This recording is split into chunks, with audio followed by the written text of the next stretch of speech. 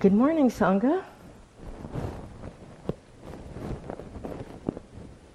Can you all hear me? Wonderful.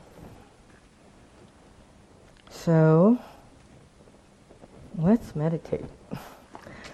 I want to say that I have been using the transcripts of the Venerable Analayo's 7 books of Satipatthana, which are essentially his guide to the 4 foundations of mindfulness.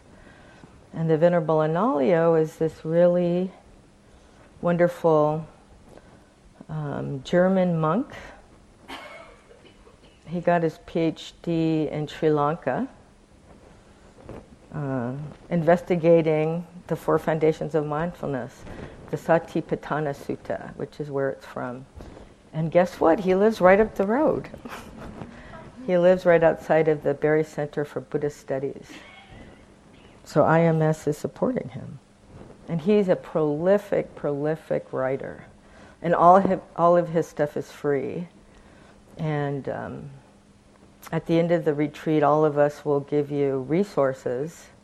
And I have a link to where you can download all of his free guided meditations and all of his free books and articles. So don't worry too much about having to catch it all right now.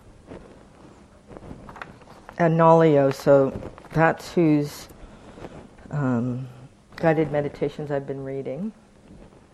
And I want to point out that the tips last night for developing the 7 factors of awakening is from a Buddhist commentary that was written about 1,000 years after the Buddha, wasn't it? 1,000 years? By a wonderful monk called Buddhaghosa.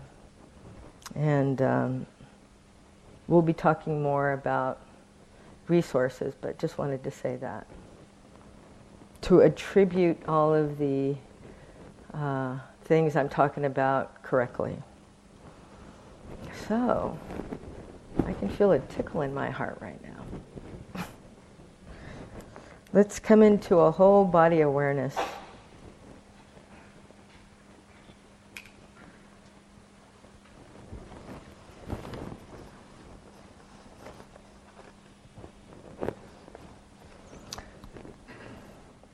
We are aware of the body in the sitting posture, and we let the mind rest on the body, just as the body rests on the cushion or chair.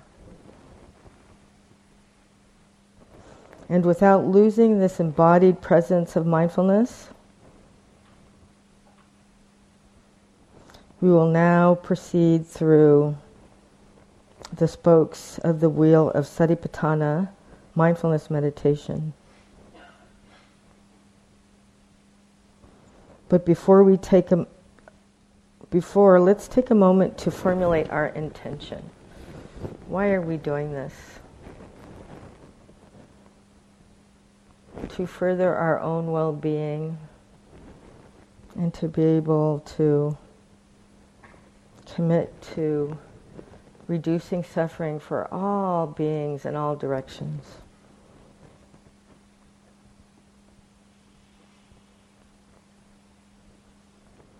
So, holding the body in awareness.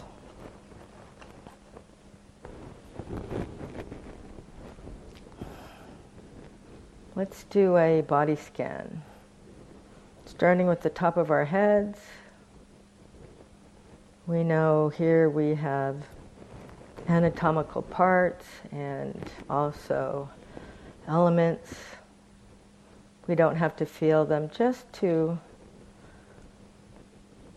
remind the mind and heart and chitta that we are part of nature.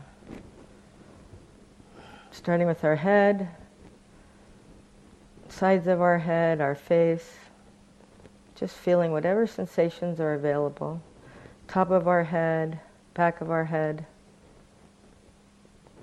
Thank you, head. Skin, flesh and bones. Earth, water, fire, and air. Moving to the top of our spine, on our neck, the back of our skull, feeling the beginning of our spine and our neck.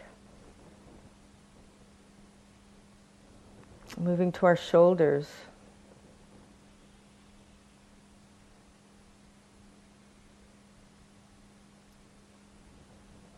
Just feeling whatever sensations are offered.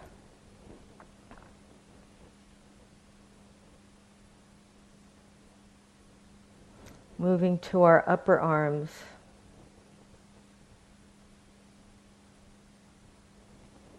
And our elbows.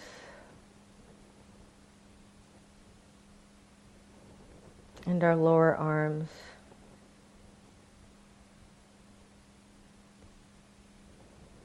And our hands. Thank you, hands. Holding our arms and hands in awareness.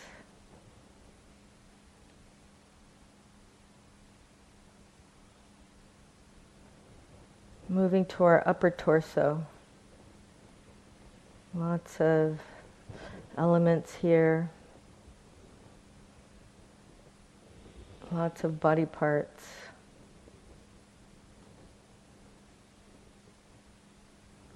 What sensations are being known?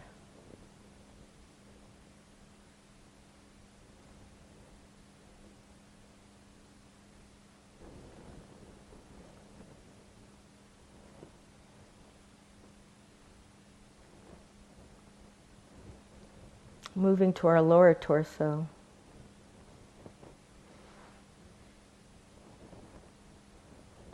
We can feel the wind element, air element at the belly. This is an excellent anchor. If you want to come back to that after we scan.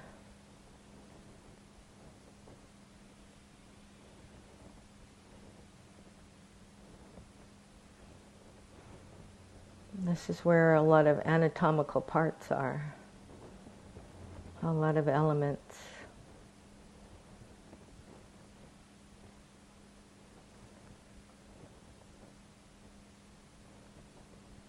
Moving to our pelvic area.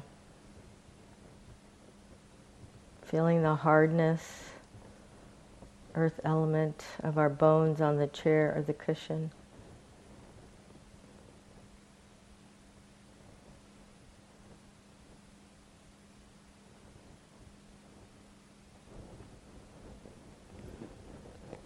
And our upper legs.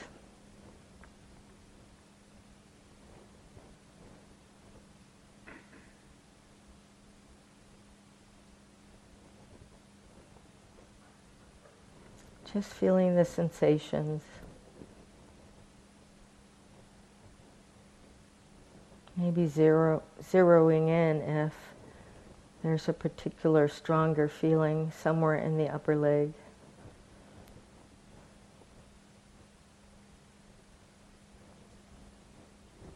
To the knees.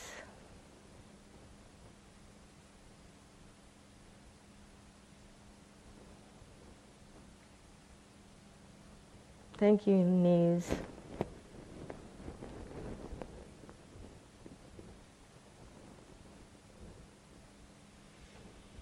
And to the lower legs.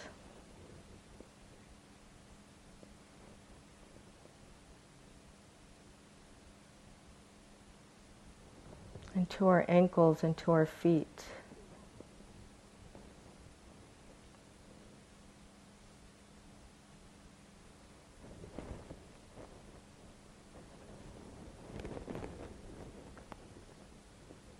Holding the legs and feet in awareness.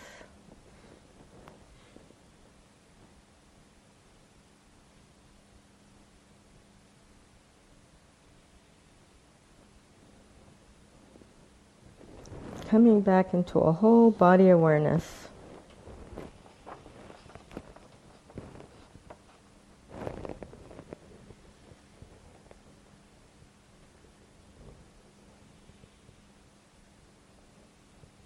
Thank you, body. Thank you.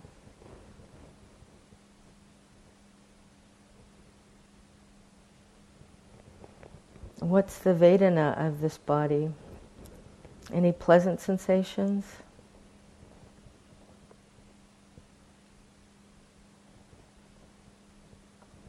Any unpleasant sensations?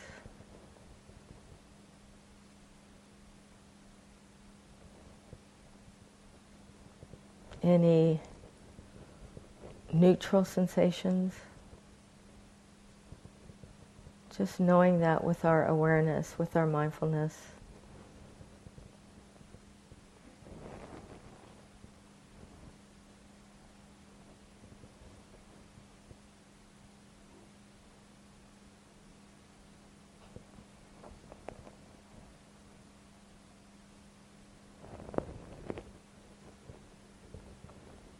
Holding our whole body in awareness.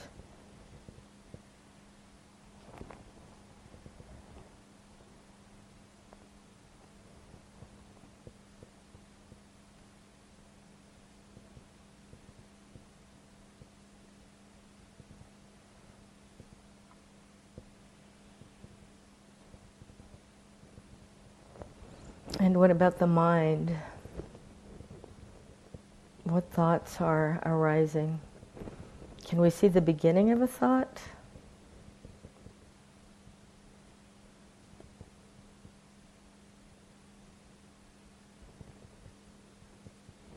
Of a desire or an aversion?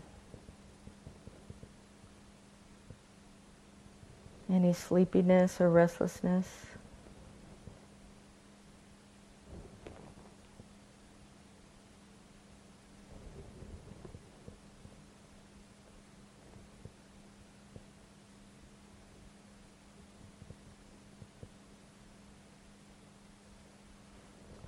Now holding the whole body in awareness,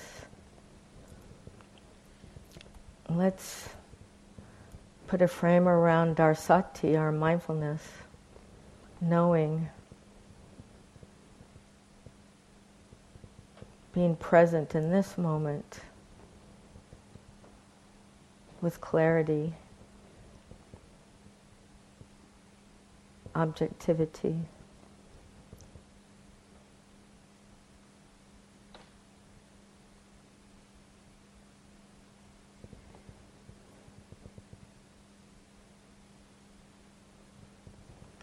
Is there any interest or investigation in the mind, in the body? Putting a frame around it. I see you, interest and investigation. Thank you.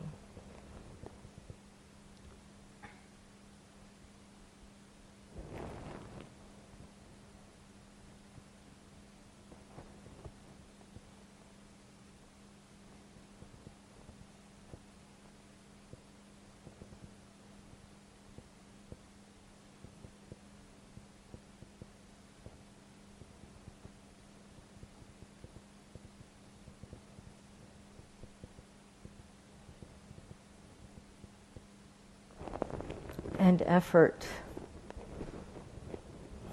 What does effort feel like?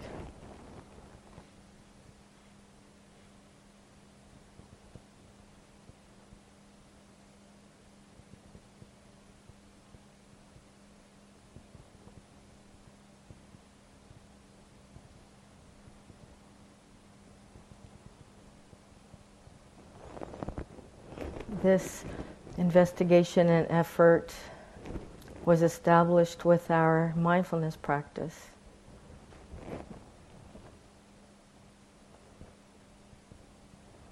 That is what caused it to arise.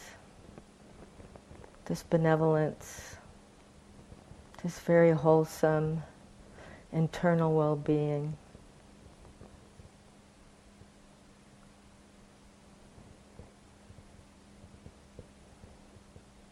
Effort.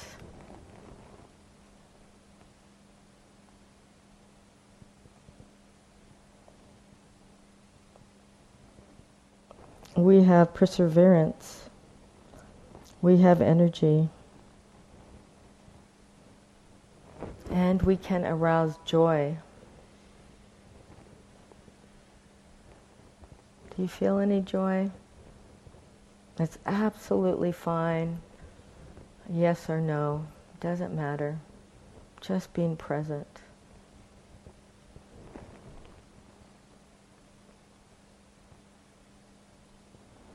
Maybe we have joy that the mind is temporarily free of the hindrances.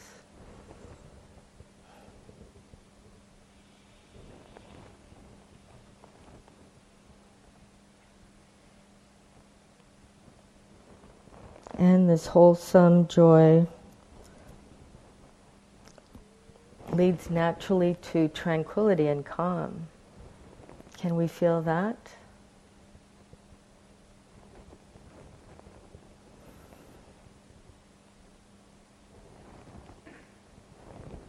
Putting a loving awareness frame around tranquility and calm.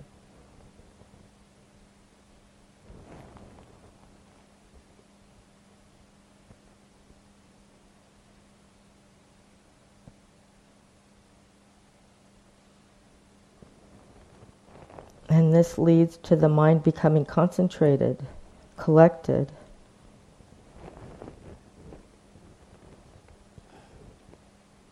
Our awareness is very happy to be present at this moment.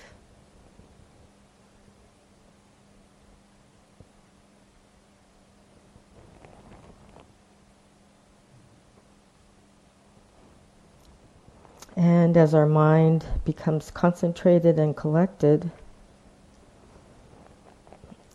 it is the cause for balance to arise, for equipoise, equanimity to arise.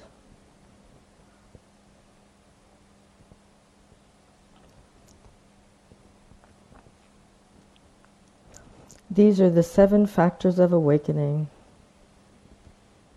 They may be just tiny little buds, but however small they may be, every bud can grow into a flower. And all of us who have awakening factors in the mind are capable of awakening. We are capable of flowering into awakening if we keep cultivating these qualities. Mindfulness, investigation, energy, joy, tranquility, concentration, and equanimity.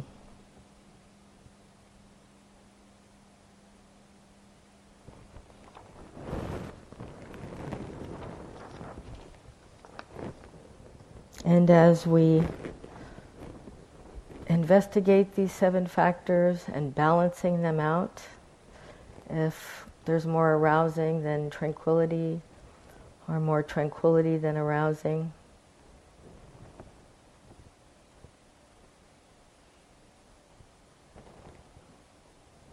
we open our practice.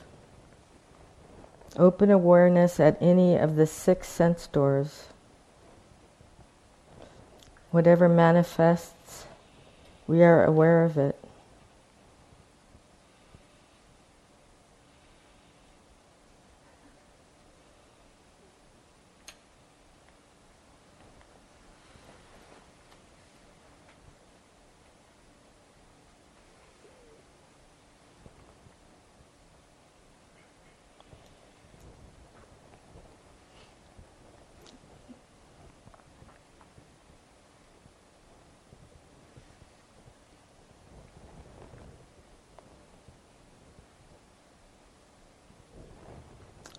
And with open awareness of anything that happens at any of the 6 sense doors, we keep noticing impermanence. changing phenomena.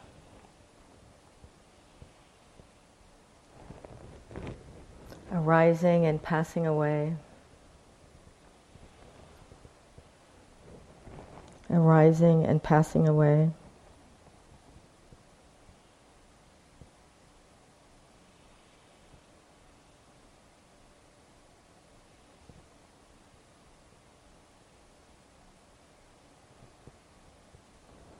Allowing the flow of impermanence to wash away our passions, wash away our attachments, wash away our clinging.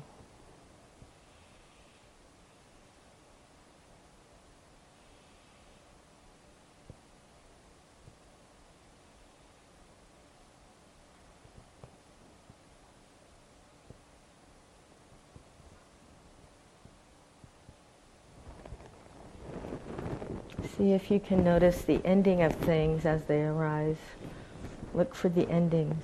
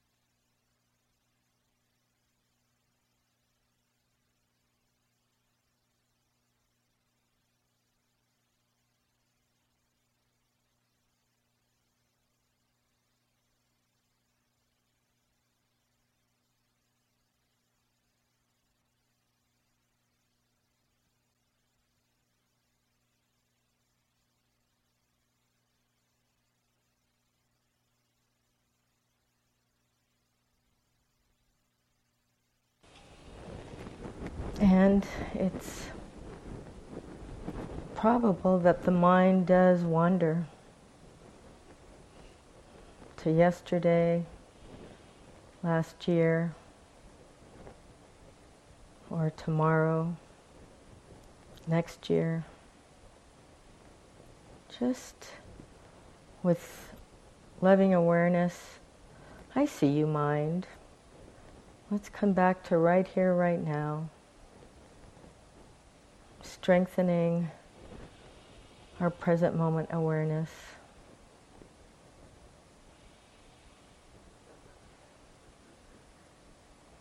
What's right here, right now?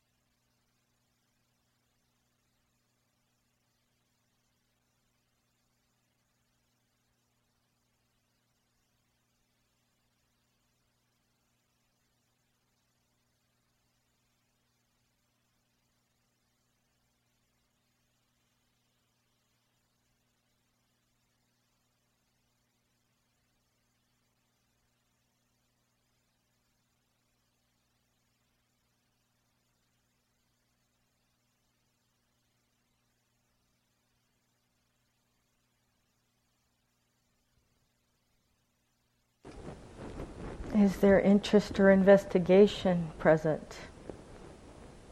May investigation arise. Effort. May effort arise.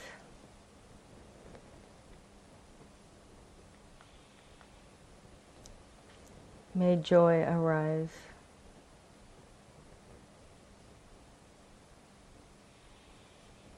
Calm and tranquility.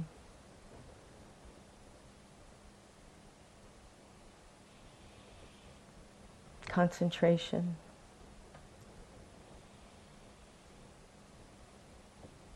May tranquility and concentration arise. And equanimity.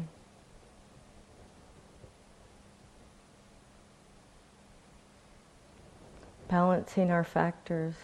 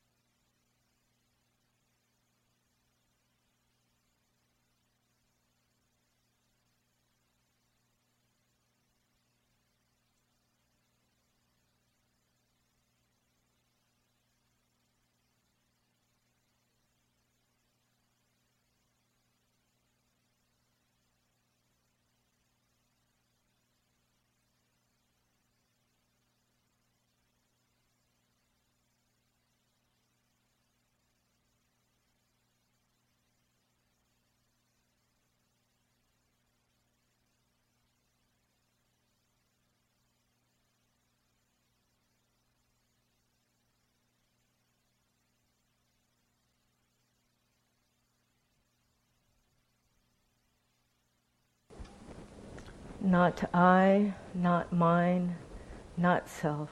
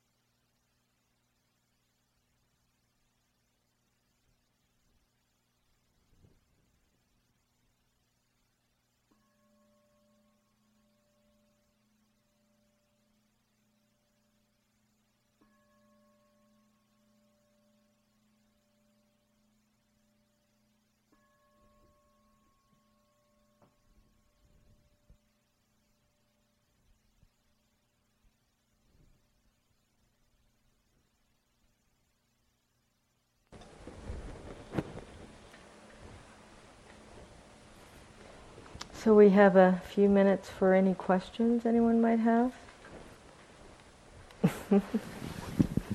That's interest, right? That's investigation. Actually, my question is about interest in investigation. I'm not sure I understand the way you're using the words, because to my mind that sounds like discursive conceptual thinking. So. No, I think it's data collection. It can be non-conceptual data collection, just what's in the heart, mind, body right now. And you can have a concept to name what it is, but you definitely just want to engage with it. Investigation, interest, all of the 7 factors really are part of citta, a deeper knowing that definitely doesn't have to be conceptual at all. You can use a few concepts to keep you targeted and there. That's an excellent use of concepts to do that. But when you're investigating, you don't need to use a lot of words or wonder about, oh, I read this here or I heard that there. It's like right here, right now. Just collecting the data of, for example, for me in this sit, actually it was interesting because I felt a lot of tranquility and there was investigation there. It didn't, produce a lot of concepts, but then I felt, oh my gosh, citta, this awareness that the way some of our beloved monks and nuns talk about it, that there is awareness like the 6th jhana, and each of us have a part of that in ourselves. That's what we're knowing from. And I just felt sitting in there for a while, it was pretty nice. And I didn't have a lot of concepts about it. Of course, thoughts came and went as well. What am I going to say next? What is needed right now? So those absolutely arose, but I saw that too. Does that make sense? Yes, thank you. Yeah. Anybody else?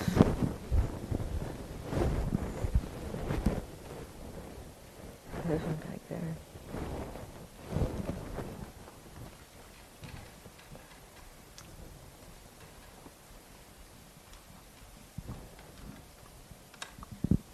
Thank you. Thank you so much for all that you've given us over the retreat. It's the Buddha. I have been really contemplating and trying to understand the first noble truth, which is suffering. I've come here after 2 years of profound losses, and I signed up, I guess, almost a year ago to come, so it was timely. And I wonder, when we talk about not having attachments, that seems near impossible, as well as not suffering, because we're attached to this earth, right, through gravity. Yeah. And we are attached when we are in our mother's wombs, and when we come out, we need that attachment to survive. Yep. And then on an emotional level, right, when our loved ones die, we're attached to them, and we suffer as we watch them die if we have that occur. But then we still suffer, right? There's always going to be suffering. So I'm confused sometimes when we say, to end suffering, because then I would wonder if that would end humanity, right? Because it seems like that's a given, that we're going to suffer because we're going to have attachments, because we're social beings. So that's something that I keep mulling over in my head, like, how could I not have attachments? I've given birth to 2 children. I love my animals, I've watched them die, and so I don't know, that's a big question for me. I'm grappling with that as I'm, trying to understand the Dharma and what you all have been teaching? Well, first of all, sadhu sadhu. It seems like you're having an insight over the First Noble Truth, that's really showing up for you. And that's really an important insight to have, and to be able to see that so clearly. And yeah, I think you're absolutely seeing that very clearly. And the practice doesn't change what's happening in the conditioned world, conditioned existence, which is, everything outside of us. Yes, dukkha is absolutely real. And I bet most of us in this room have experienced huge losses during COVID, the last few years. You're going to make me cry. I lost my brother on October 25th. Yeah. Wow. Wow. So I can hear you, absolutely. And there are very wholesome responses to that. That kind of awareness of dukkha can, make us want to run away from everything, not to get attached to anything or provide love or support to anything, because it's going to change. That's one of the underlying reasons for dukkha, is that everything is changing all the time. And what happens is, when we can take that in and have an insight about impermanence, about unsatisfactoriness, about not self, what it does is it lets us hold all of that suffering with a deep sense of love and compassion, but also with equanimity. That's really one of the highest spiritual values, and we're absolutely cultivating that right now. To be able to hold losses, deep losses like that, and knowing that, we can still love and support and be part of a community, and knowing that it's not going to provide us ultimate satisfaction. It's not going to be permanent, because it's absolutely going to change. And it's not personal. This is not just me. This is what everyone in this room is feeling.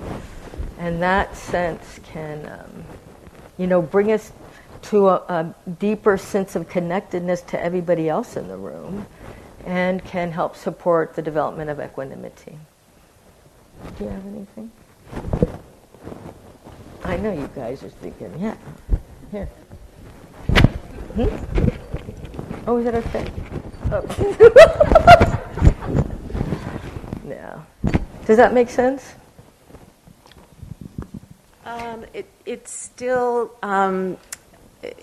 It still doesn't answer the question of why we're asking to end suffering, because suffering is always going to be there. Right, it is.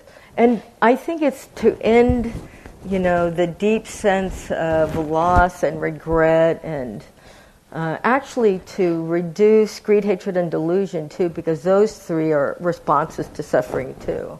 I lost this, so I really have to get that. And it's what it provides us is a deeper sense of wisdom, of not expecting it to be any other way, because that's just the nature of conditioned existence. So, when we can open to that and just see that, and not be so, have it not trigger some other, unwholesome quality, and if we can sit with it as a community and sit with it with equanimity, that's what it provides. And equanimity does reduce suffering quite a bit. It really does. And, seeing anatta, or not self, having a, non-dual perspective, or seeing that, is deeply, I can't even describe that. It's also deeply, it's a wonderful place to hold all of this dukkha that arises. And I just want to say, I want to hold your dukkha right now with a little bit of love and respect. Let's all cover you with just equanimity, a cloud around you of equanimity. May I accept things just as they are. May I be undisturbed by the coming and going of things. May all of us be that way. And may you be free from suffering and the causes of suffering.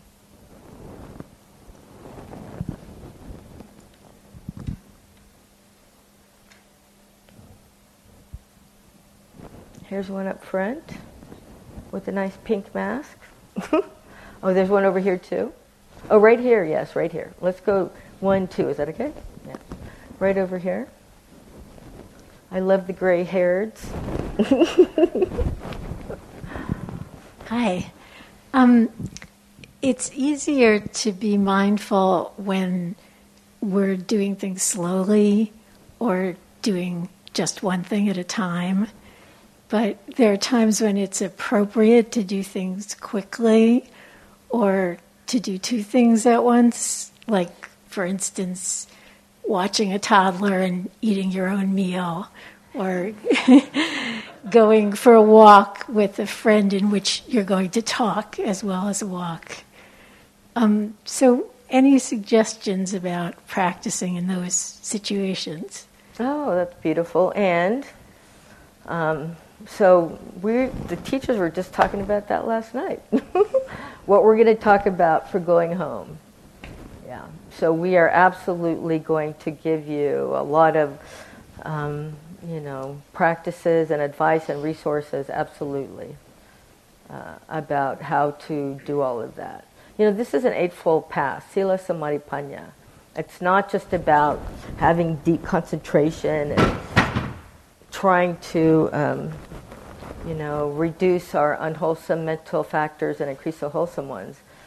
It's also about ethical conduct and about bringing awareness as much as we can to our day-to-day life. Being present with a toddler, that's exactly what a toddler needs. Can you imagine having a cloud of loving kindness around a toddler?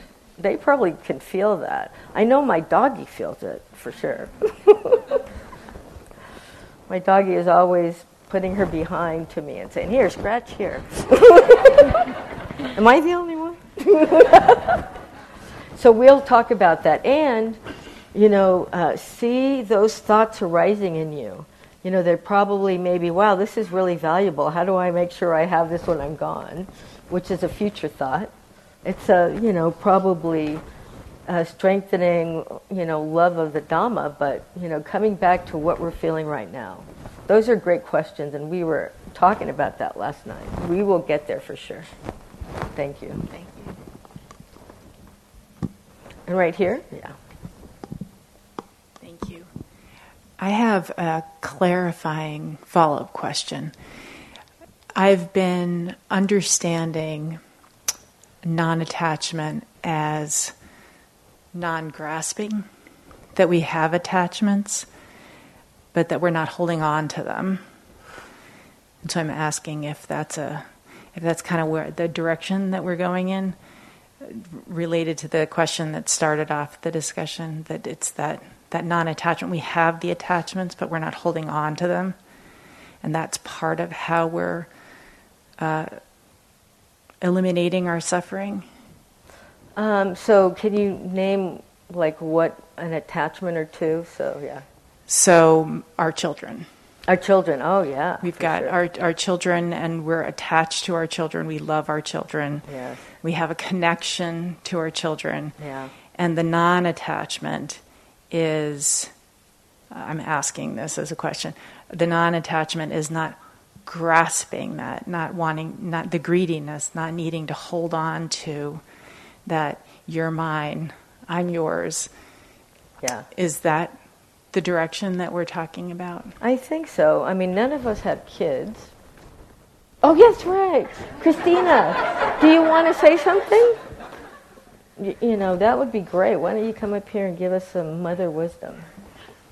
I'll tell you that for me, I've heard that the equanimity, which is one of the high spiritual values, is the perfect thing for people whose kids are over 20.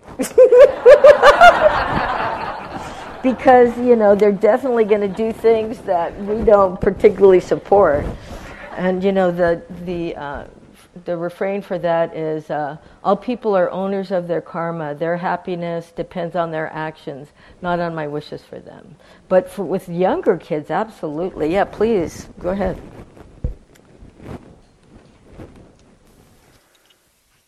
I think a lot about it as being the difference between the pain level and the suffering level. So having this human heart, we're born into attachment relationships. We do form important bonds. And when those bonds change and shift, such as my son is 30 now, so it feels like a long time ago since I was practicing really releasing that sort of deep bond with him. It's changed over time. So there's that pain level of being born into human form, having these human hearts, and part of that is the necessity of bonding and developing attachments. But then the suffering level is when we, when there's that level of extra clinging on top of it. That we are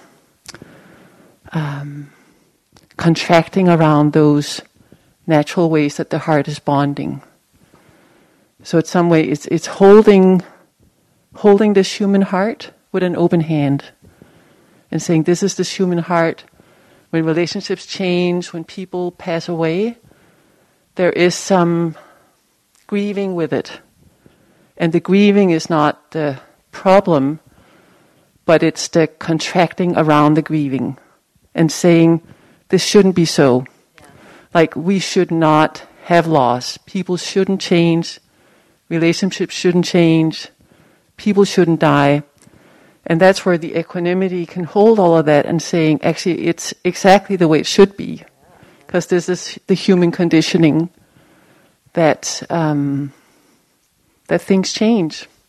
And people will die and relationships will change. So that's the piece that equanimity can hold.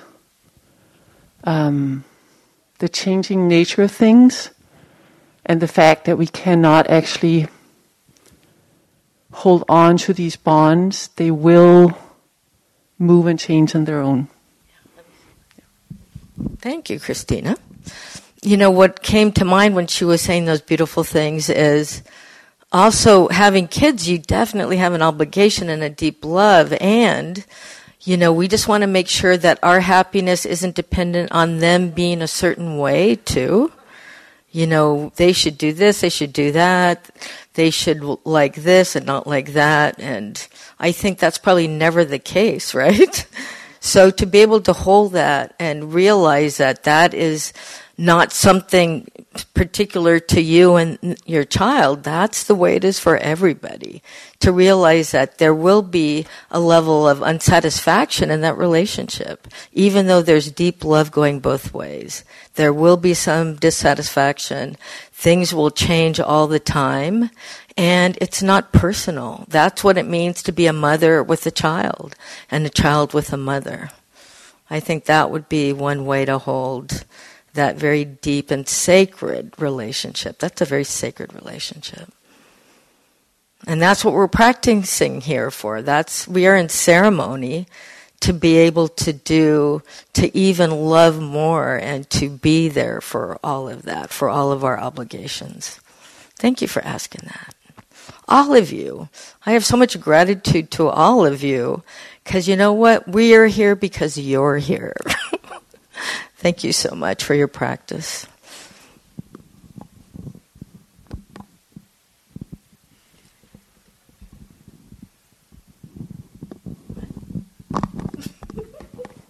Just to say just check the board, 3:15, there's important Donna talk and managers talk at that time. So everybody please come at 3:15. 3:15.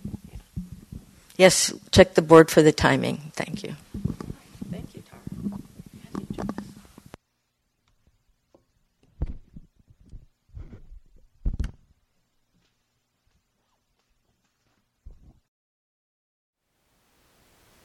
Thank you for listening.